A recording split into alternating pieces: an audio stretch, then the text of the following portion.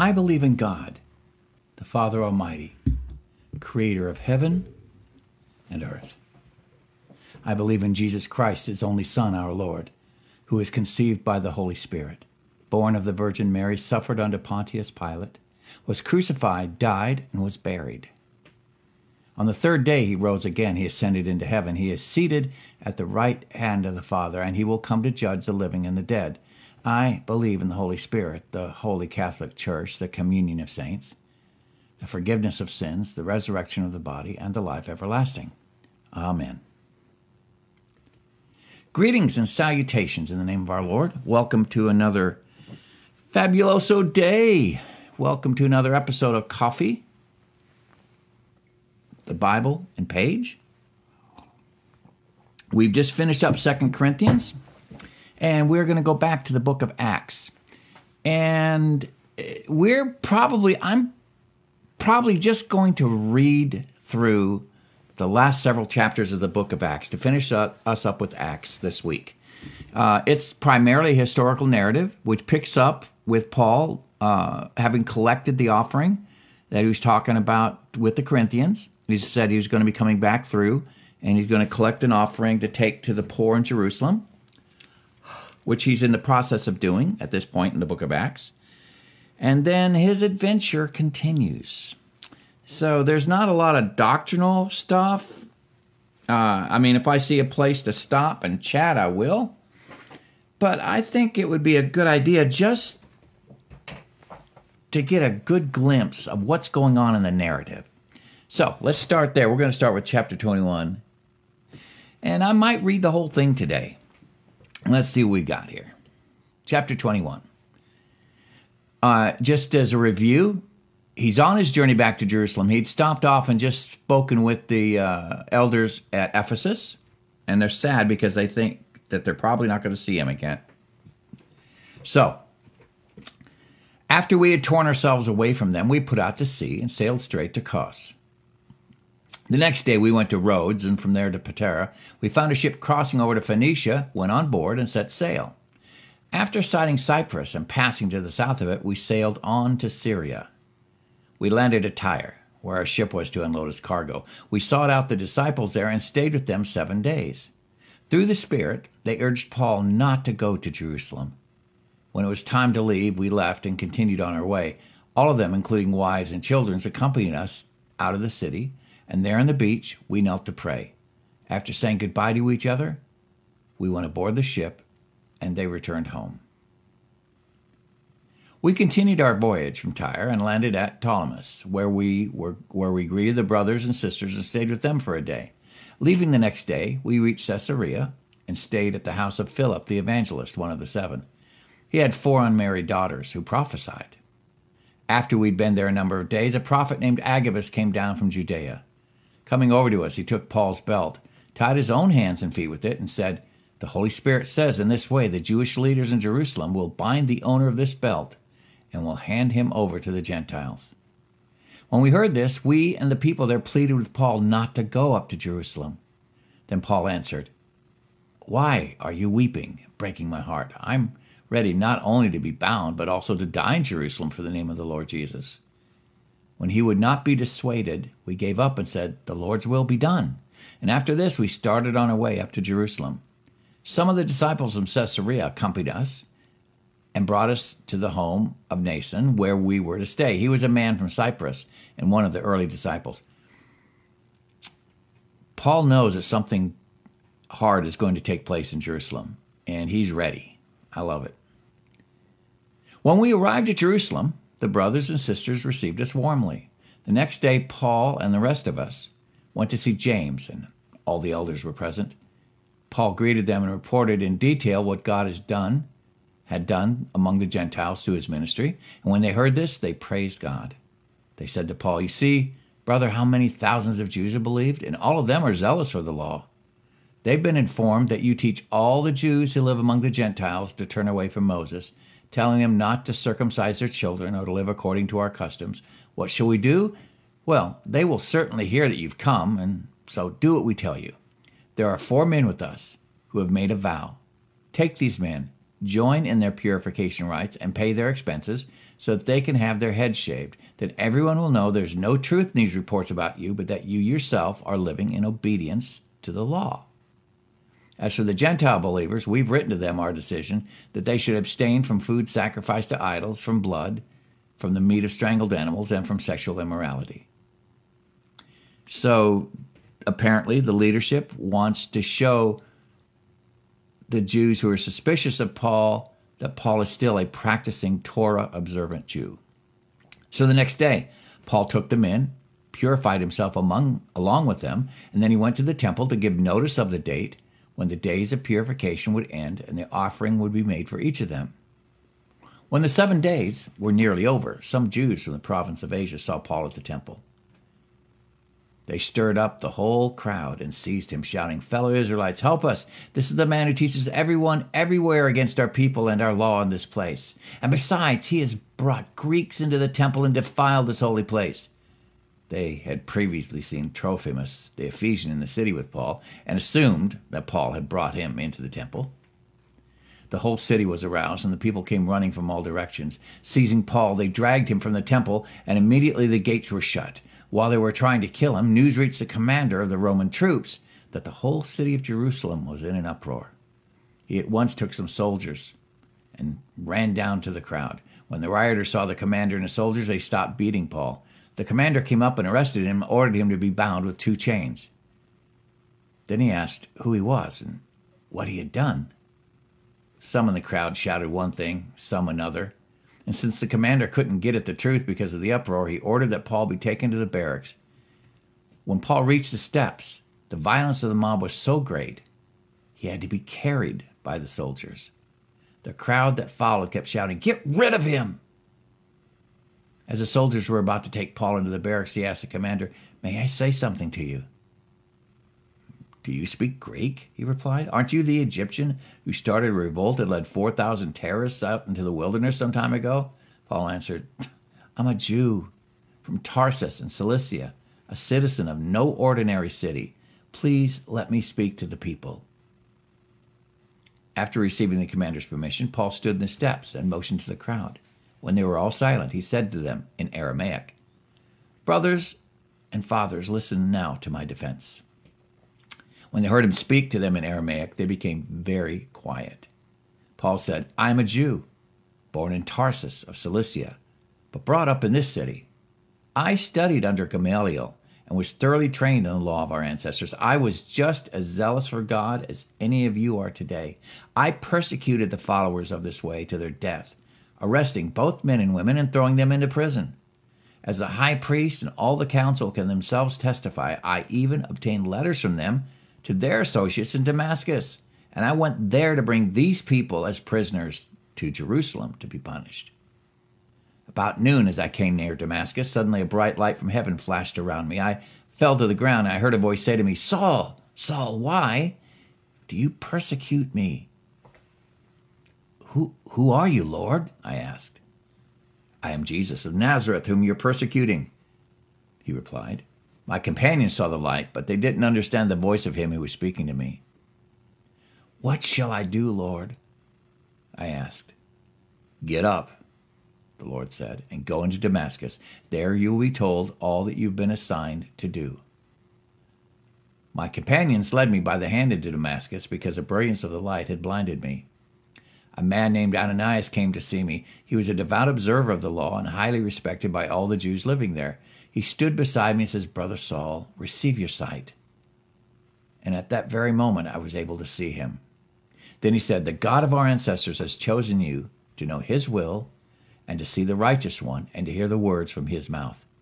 You will be his witness to all people of what you have seen and heard. And now, what are you waiting for? Get up, be baptized, and wash your sins away, calling on his name.' And when I returned to Jerusalem and was praying in the temple, I fell into a trance, and I saw the Lord speaking to me. 'Quick,' he said, 'leave Jerusalem immediately, because the people here will not accept your testimony about me.' 'Lord,' I replied, 'these people know that I went from one synagogue to another to imprison and beat those who believe in you. And when the blood of your martyr Stephen was shed, I stood there giving my approval and guarded the clothes of those who were killing him. The Lord said to me, go. I will send you far away to the Gentiles. Now the crowd listened to Paul until he said this.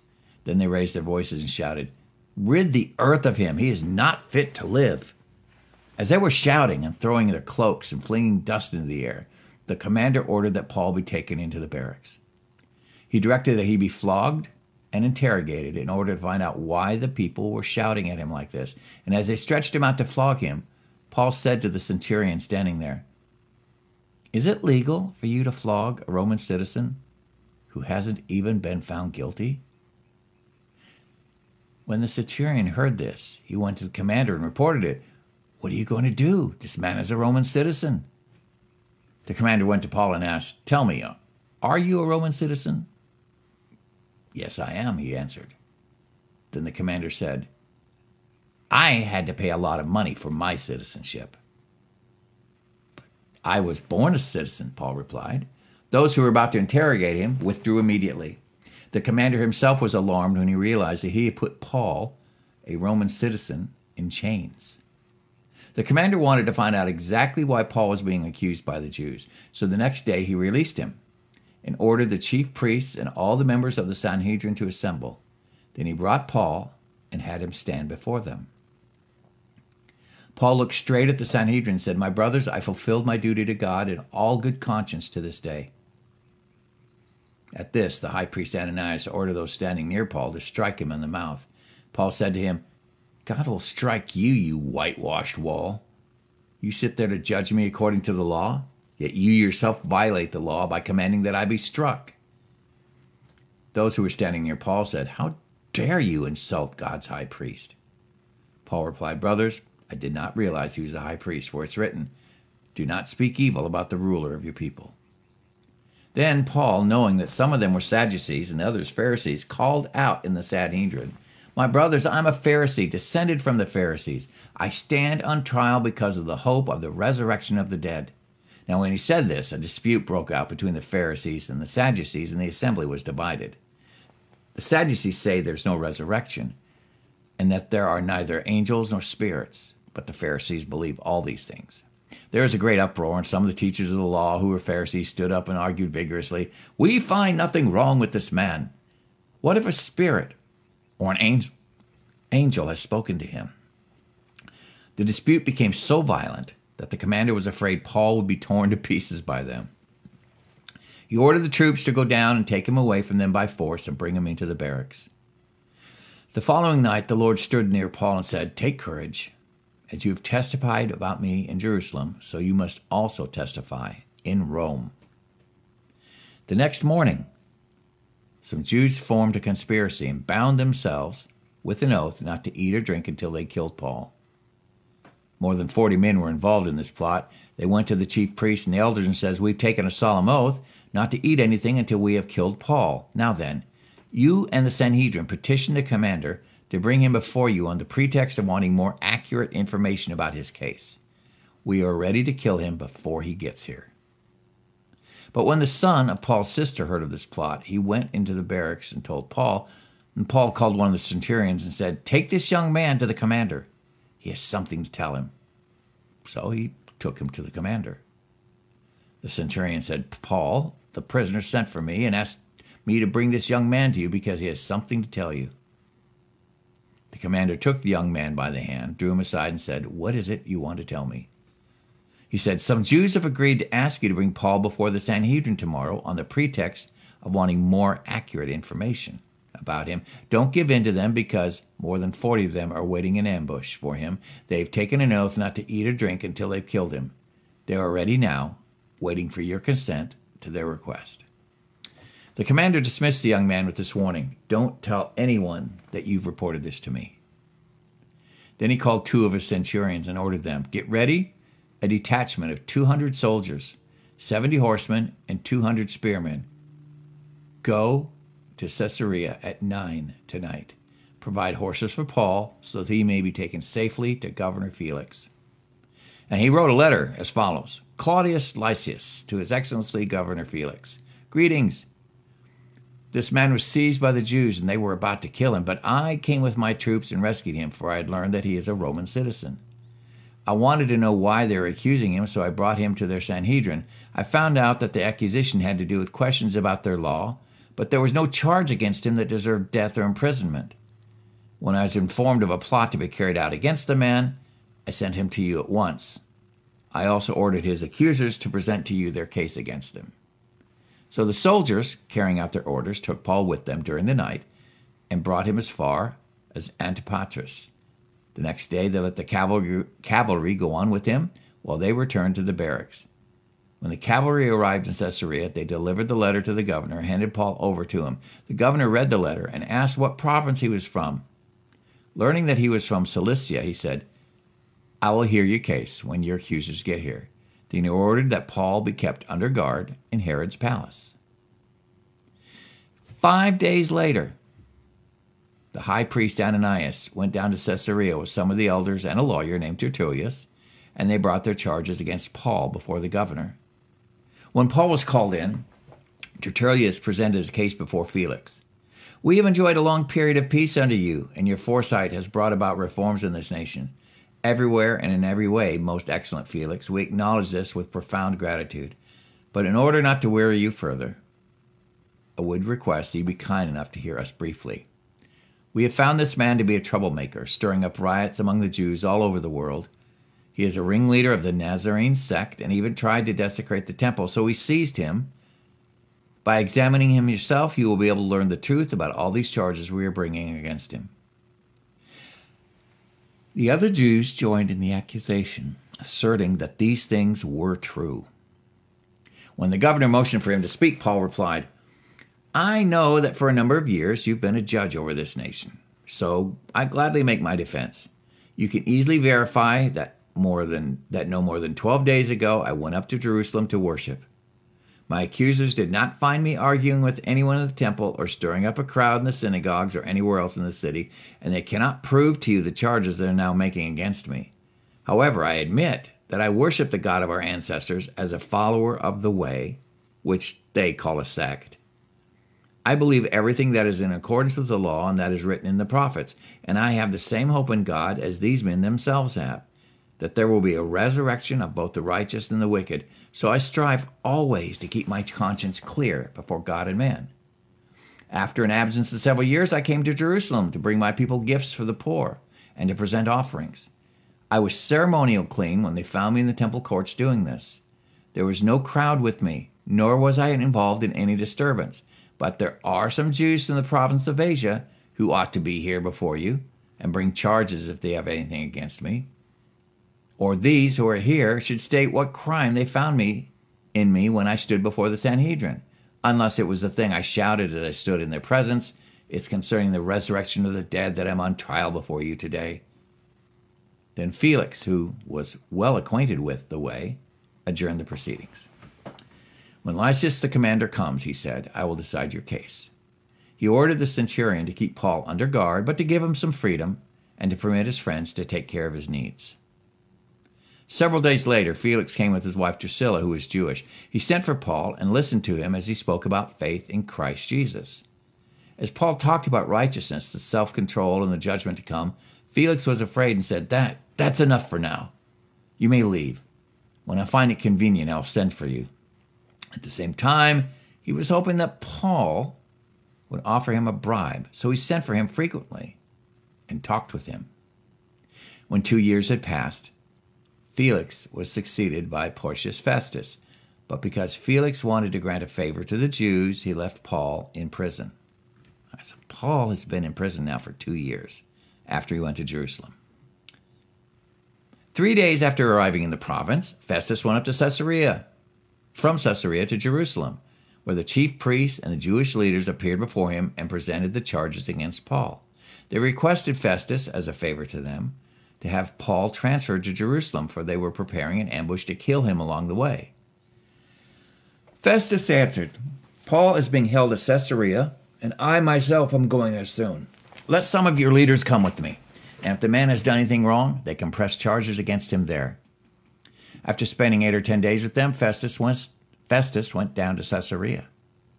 The next day he convened the court and ordered that Paul be brought before him. When Paul came in, the Jews who had come down from Jerusalem stood around him. They brought many serious charges against him, but they could not prove them. Then Paul made his defense. I have done nothing wrong against the Jewish law, or against the temple, or against Caesar. Festus, wishing to do the Jews a favor, said to Paul, Are you willing to go up to Jerusalem and stand trial before me in these charges? Paul answered, I am now standing before Caesar's court, where I ought to be tried. I have not done any wrong to the Jews, as you yourselves know very well. If, however, I'm guilty of doing anything deserving death, I do not refuse to die. But if the charges brought against me by these Jews are not true, no one has the right to hand me over to them. I appeal to Caesar.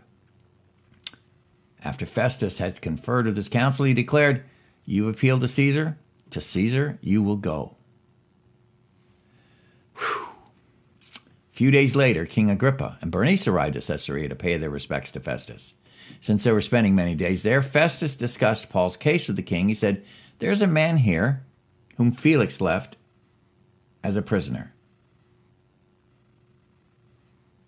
When I went to Jerusalem, the chief priests and the elders of the Jews brought charges against him and asked that he be condemned. I told them that it is not the Roman custom to hand over anyone before they face their accusers and have had an opportunity to defend themselves against the charges. When they came here with me, I did not delay the case, but convened the court the next day and ordered the man to be brought in. When his accusers got up to speak, they didn't charge him with any of the crimes I'd expected. Instead, they had some points of dispute with him about their own religion and about a dead man named Jesus, who Paul claimed was alive. I was at a loss how to investigate such matters, so I asked if he'd be willing to go to Jerusalem and stand trial there on these charges.